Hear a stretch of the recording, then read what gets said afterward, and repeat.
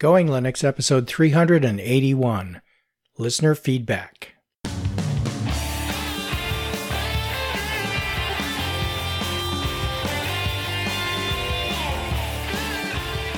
Welcome to the Going Linux podcast. I'm your host, Larry Bushy. Whether you are new to Linux, upgrading from Windows to Linux, or just thinking about moving to Linux, this podcast will provide you with valuable information and advice that will help you in Going Linux. We hope that you'll find this and all of our episodes helpful in learning about Linux and open source applications and using them to get things done.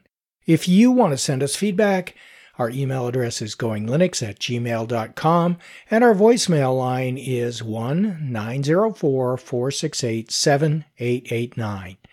In today's episode, listener feedback. Well, Bill is off today. Actually, he's working today, so he's not available to record. But we have lots of listeners' feedback to keep us company, so let's get right into that. Raymond commented on Zorin. I used Zorin, probably 3 years ago, on a netbook before I was using Linux regularly. I've been thinking about trying it again since your last podcast. Well, give it a try, Raymond. Let us know how it goes. Craig has some topic suggestions. Greetings. Please consider these resources for discussion as they relate to online privacy concerns. And he has a list of suggested resources which we will include in the show notes. The first is for video search and privacy tools. The next is finding videos that are not on YouTube. And the third one is PT, P-E-T-E-Y, vid, PT vid. And the title of the article says, Meet PT vid, a coder and his cat take on video search. Okay, well, that sounds interesting. We'll have to dig into that a little bit more. Thanks, Craig. Ken commented on Zorin. Bill, you got me all excited with your good review of Zorin. I may have to try it. Even the $39 Ultimate. At their website, it appears at first that you can only get the Ultimate version. It took a little digging to find out that you could get Core for free, and other interesting fact that they are coming out with a Lite version that will also run on 32-bit machines. I just did an old laptop, 32-bit with Lubuntu, but Zorin Lite sounds like it might be better. When I searched with different keywords, I came up with a page that had all versions listed across the top. And yes, Lite isn't coming. It's here. I'm certainly going to try it soon, maybe on a newish Asus thin laptop. Anyway, wanted to let you know that you have to dig a bit to get to the Core free version. Thanks for all y'all do. Ken, KB4XT, running FT8 on my Mint 19.2 desktop. Yeah, the Zorin site, as with many software suppliers that sell something and provide a free version of it, it's often difficult to find the free version because they want you to purchase the full price version. But yeah, dig a little bit and you'll be able to find it without too much trouble. Later, Ken wrote back, Bill. I downloaded it and installed it. So far, there's absolutely nothing that I like about it. The applications that are available, pressing the Zorin button offered nothing that I would normally use, and the other already installed software like LibreOffice is not readily available. I had to go to the software installer, check for installed software, then open it there. I can find no way to move these installed apps to the main menu either. Urgh. Highlighting a menu item doesn't give you the information bubble telling what it is, and I did not recognize most of the apps under the Zorin menu. Synaptic Package Manager has to be installed. I am a ham. Many of the radio applications are located there and not in the software installer that comes with Zorin. Then it still wouldn't be accessible from the Zorin menu. I tried several of their menu formats with no improvement. I could find no way to edit the menu. The above is just for starters. Fortunately, I installed it on my test machine. I was going to use it on my new Asus laptop. Not now. I'll work with it a bit more, but I don't see much future for it. My main Linux distribution is Mint. I have tried Ubuntu Mate, which is nice, but so far I prefer Mint. I have browsed a number of other distros lately and found none that really skunked me like this one. Thanks for all that you and Larry do. Ken, KB4XT. Ken, I am really sad to hear that Zorin didn't work out for you. I did notice that there are a few things in Zorin that don't work the way they do in other Ubuntu distributions or Ubuntu-based distributions. One of the things that you pointed out is that Zorin has a selected list of applications that are provided with the system and in their software center that they use, which I believe is the Ubuntu Software Center. I think that it's more like Ubuntu Mate in that it's a curated list as opposed to the full list of everything that's visible or available in the Ubuntu Software Center. And Synaptic gives you access to the full list of software available in that archive. So yeah, in the free version of Zorin, you need to install the Synaptic Package Manager. That's true. In the paid version, it's installed by default along with a lot of other stuff. So what I'm thinking is the things that you're looking for that weren't installed by default that in Bill's review of Zorin Ultimate seem to be installed, that's what's going on there. You're using the free version, and Bill's review was of the Ultimate version. As far as the menu editing is concerned, I didn't actually try that on Zorin, but what I know is that generally speaking, if you right-click over the main menu item, in this case the Zorin menu button, it will give you an option to edit the menus. It's possible that Zorin doesn't provide that because that's not necessarily something that comes with every Linux distribution. However, I did find that installing any package using sudo apt install or installing from the package manager did put that application in the menu pretty consistently for me. So I'm not sure what is going on with yours. But certainly because this free version of Synaptic is a little hampered in terms of everything that the Ultimate version provides, some of what you're experiencing is to be expected. Not the menu thing, though. You should be able to edit a menu, and when you install something, it should automatically go into the menu. Maybe that's a bug, and if you do continue to use Zorin and you find that consistently, it might be worthwhile filing a bug for them. All right. Michael asks about getting computer specifications. Hi, Larry and Bill. How do you create a file for system resources in Ubuntu Mate? I am currently running Ubuntu Mate 19.04. I can get to the system monitor, which shows me the name of my computer and possibly other important system information, but I cannot just copy and paste the information into a file, and there doesn't appear to be a menu to be able to do it either. Such information might be important if I were to purchase a new computer in the future. For example, if I become a new customer purchasing a new PC from Entroware. All the best, Michael in West Yorkshire. Well, Michael, in the past we've talked about how to create a file that gives you a list of all the applications you've got installed, but I don't think we've given any direction on how to get a list of your system specifications into a file so that you can use it elsewhere. So you can use a program called INXI. It's a command line application. And up until 20.04, which is the yet to be released next version of Ubuntu Mate, it's installed by default on Ubuntu Mate, and it's available in the Ubuntu software library. And if you don't have it on the version of Linux that you're using, just try, if you've got an Ubuntu version, sudo apt install inxi, I'll pronounce it INXI. That should install it if you don't already have it. And then at the command line, if you just type INXI-F, and that's a capital F, it will give you a fairly full version of the specifications of your computer on the screen.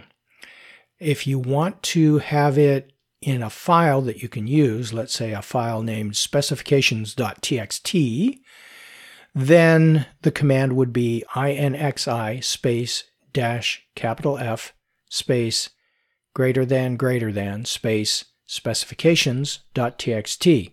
That command will create a file named specifications.txt in the folder where you run the command. It will have more detail than the system monitor provides. So, Michael, let us know if that gives you what you need. Thanks.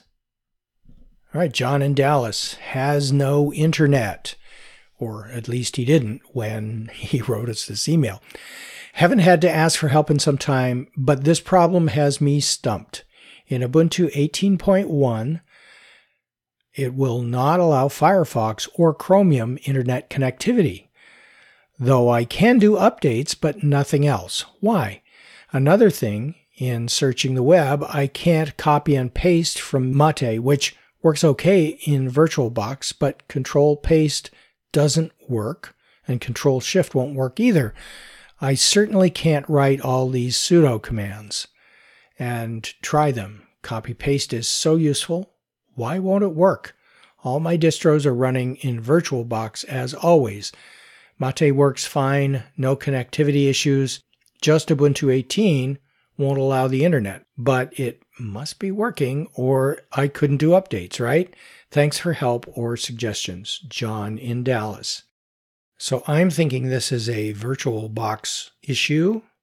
Since the main operating system on your computer that you're running VirtualBox on does seem to have connectivity to the internet, and since you can get software updates, it's possible that either there's a VirtualBox internet connectivity issue, in other words, the pass-through for your Wi-Fi or wired internet connection is corrupted or has become damaged in some way, or perhaps you inadvertently changed the settings on it. And I would just double check that. Another possibility is to create a new VirtualBox image just temporarily and run live media in there just as a temporary test to see if you do have some internet connectivity there. Check out Firefox on that and see if there's something going on with your VirtualBox. Other than that, I'm not sure what could cause that kind of a problem. Maybe VirtualBox itself has become corrupted or a recent update has caused an issue. Either way, John, let us know how it goes, and if anyone of our minions has some suggestions for John as to what he might look at, please write in and let us know so we can pass that on to John. Lee suggests Farron OS. Bill should try Farron OS. It's based on Linux Mint with the Cinnamon desktop. I've used it for a while and it is my daily driver. I used to distro hop and I believe this is the distro that I will be sticking with. Lee, I'm glad you found one that works for you, and I like the Cinnamon desktop a lot. This might be something I want to try out as well, but Lee, thanks. Highlander provided an interesting story about a small rebellion. Hello, I remember working for a tech company recently. One of the rules was not to use the company computers for personal business. I figured they were monitoring their network and their operating system for this kind of use of company assets. And so here goes my personal small rebellion. I put an operating system onto a flash drive and then used my broadband Wi-Fi hotspot from my smartphone to provide access to the internet. I booted the company laptop to my USB, which had my choice of an operating system on it, Kali Linux Weekly. Then I used the Wi-Fi from my smartphone to access the internet. One morning, before work was scheduled to begin, my supervisor saw me accessing my personal email from the company laptop. I saw him also looking at me, but he turned around and walked away. I knew he would be back sometime later to check on the laptop and network to see exactly what I was up to. A little over a day later, he stopped by to check on the company laptop and network, trying to snoop and see what I was up to. Unfortunately for him, there was nothing there for him to see. There were two key reasons for this. One, I did not use the operating system that was on his hard drive. And two, I did not use his network to access my email. Enjoy the story, Highlander. Yes, those are two things you can do to get around the issue. I think I would have been inclined to just check my email on my phone, but hey, great use of Linux to bypass the company policies. I'm not sure I would recommend doing that. And moving on. Kelvin wrote to tell us that paying for an SSL certificate should never happen. This is related to my comments in a previous episode about having to purchase SSL certificates because my website service provider requires that you go through them for it. Hello, I have been managing a website that is hosted by GoDaddy, not my choice. I am also frustrated by hosting that does not provide free Let's Encrypt certificates, but rather wants to charge for SSL certs instead. The workaround I have found is www.freeSSL.tech. That's Tech. It is a PHP app that is installed on your hosting server. While GoDaddy does not allow automatic certificate updates, I am able to manually install updated certs every 3 months without much hassle. Okay, that's a link that will go into the show notes for sure. And now that I've already paid for this, I think I'm just going to stick with it for now. But thanks for the suggestion. If I change my mind, at least I'll have that link. And if anyone else is challenged with the same issues, that is possibly a good, valuable resource. George wrote about episode 380, Going Windows Podcast, he titles it. I realize this is an audio invitation for Windows users to try Linux. That shows how long it's been since I needed to make a boot stick on Windows.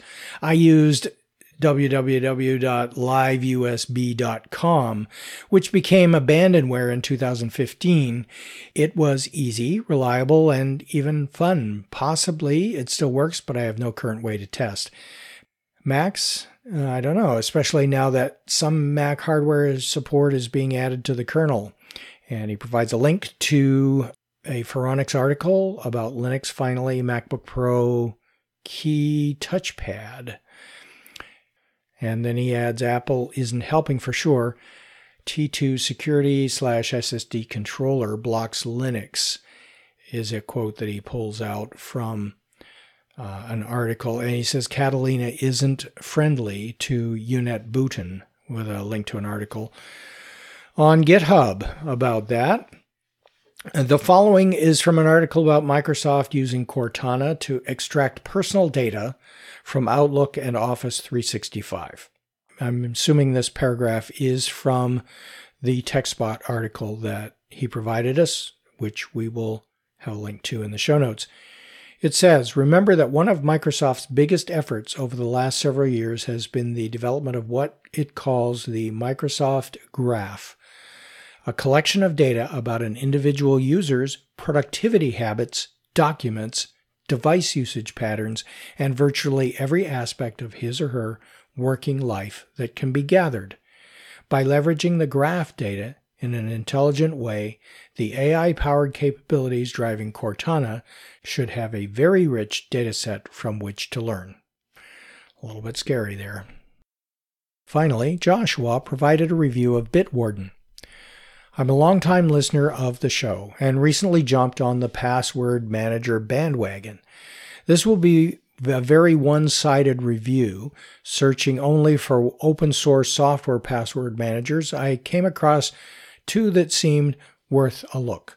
The first was Encryptor, Encryptr, and the second, Bitwarden.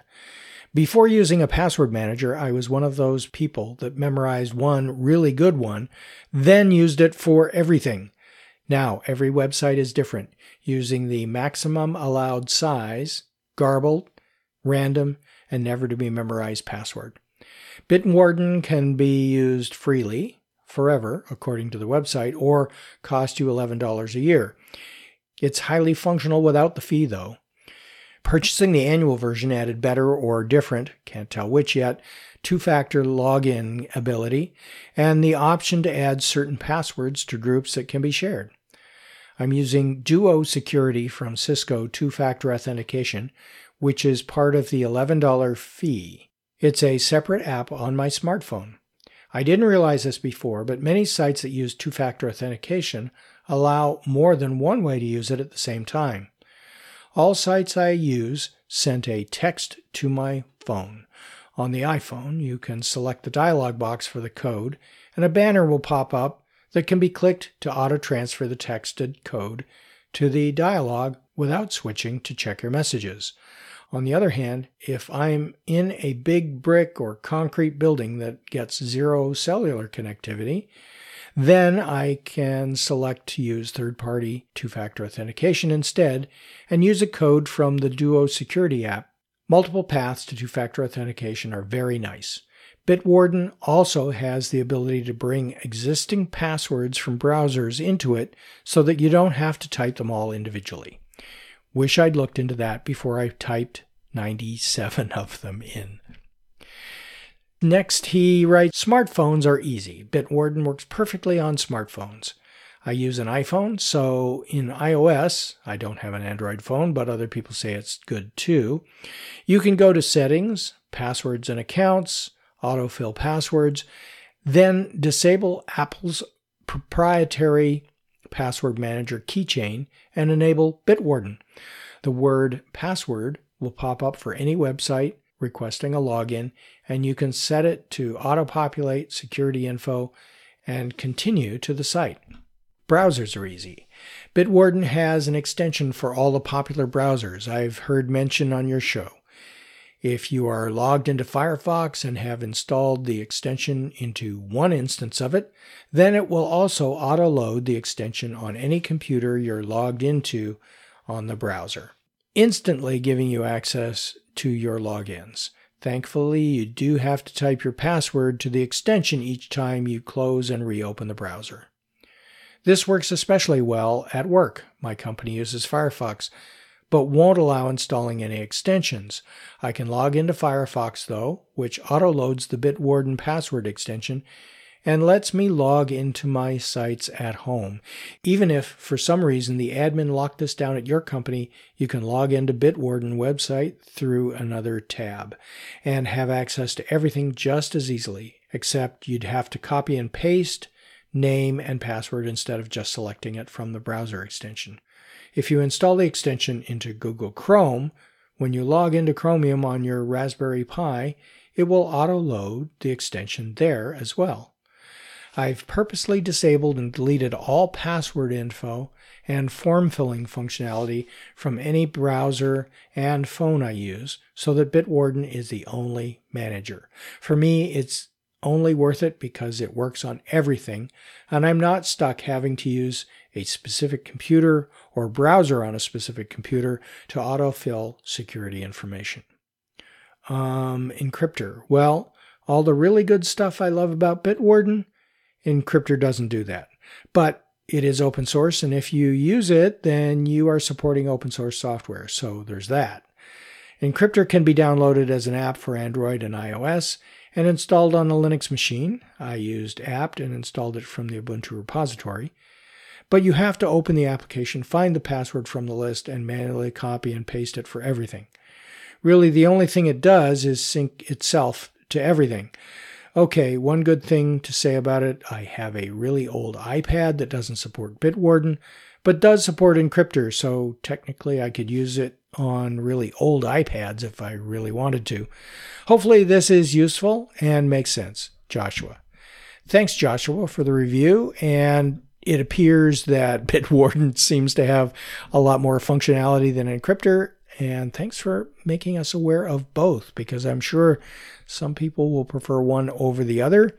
And it looks like Bitwarden, even the free version, is very, very functional and useful. So thanks. And that looks to be the end of our emails for this time. Our next episode will be a user experience episode, as always. And until then, you can go to our website at goinglinux.com for articles and show notes, as well as links to download and subscribe. We are the website for computer users who just want to use Linux to get things done. And if you'd like, you can participate directly with our friendly and helpful community members by joining the discussion in our Going Linux podcast community at community.goinglinux.com.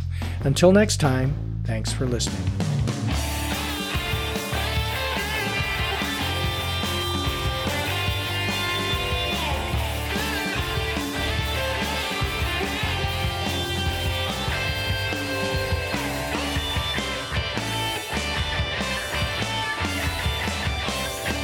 Theme music provided by Mark Blasco at podcastthemes.com.